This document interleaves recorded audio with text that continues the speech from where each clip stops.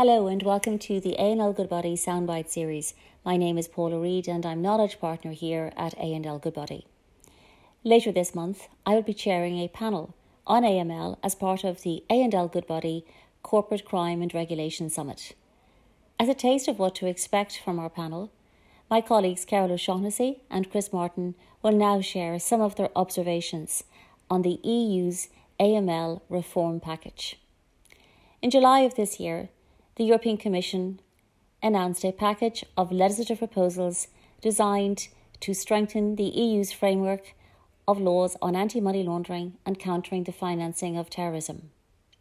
This was a response to the Commission's AML Action Plan, which was published in May of 2020. Commissioner Mairead McGuinness has described the aims of this reform package as consistency, harmonisation, supervision and enforcement. Essentially, the package represents a two-pronged approach to AML reform, establishing a new EU AML CFT supervisor and creating a single rulebook for the direct applicability of AML CFT rules across member states.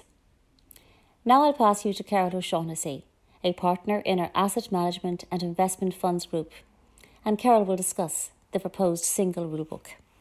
Previous AML directives have set down minimum standards only, and as a result there has been regulatory divergence between EU member states, which has led to inconsistency of approach.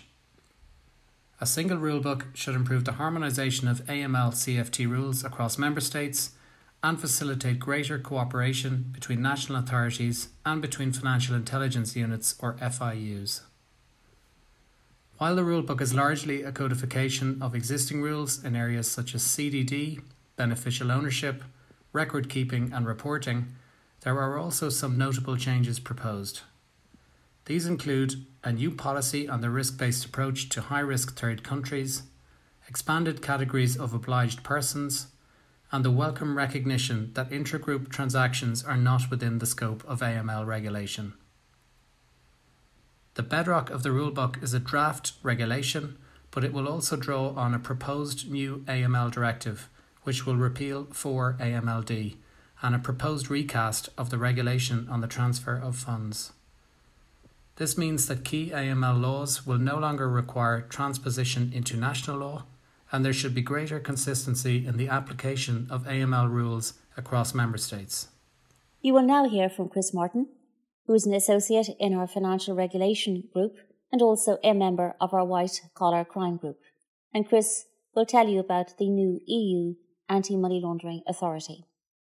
The European Commission is proposing to create a new dedicated supervisory body called the Authority for Anti-Money Laundering and Countering the Financing of Terrorism, or AMLA. The AMLA will be at the centre of an integrated system of national AML CFT supervisory authorities and will have two main areas of activity.